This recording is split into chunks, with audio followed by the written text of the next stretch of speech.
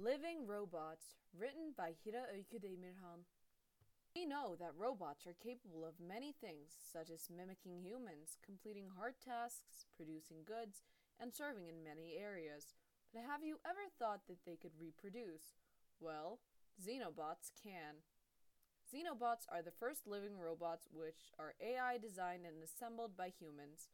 Scientists from the University of Vermont, Tufts University, and Harvard's University built Xenobots from the Xenopus laevis frog stem cells.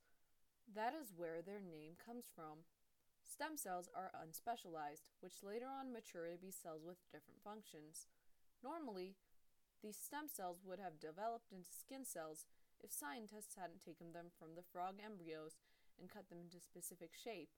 This specific shape was designed by a supercomputer, and strangely, it is the shape of Pac-Man. Yes, the Pac-Man from the 80s game.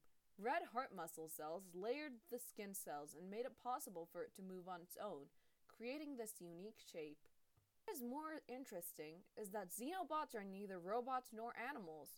There are no organisms on the earth that can resemble them. They are programmable living things created by humans. It's exciting to even just think of what they're able to do. Xenobots are designed to walk, swim, push pellets, carry payloads, and form a team to tidy up strewn debris. They are able to work without nutrition for weeks and rapidly recover from ruptures. They can clean up radioactive waste, pick up microplastics from the ocean, and enter our bodies to fix damaged tissues. These amazing bots are also helpful for understanding cellular organization and how it works on animals. The first Xenobots were initially created in 2020. However, a new type of Xenobots capable of reproducing, Xenobots 3.0, have been recently invented. They find single cells in a dish and gather them inside a bot's mouth into a Pac-Man shape. A few days later, new Xenobots are ready to do the same. The reproduction consists of this process being repeated over and over again, but a single Xenobot can't reproduce again. It dies after reproducing. This procedure is called kinematic replication. Scientists have observed it at the levels of molecules, but never at the scale of cells.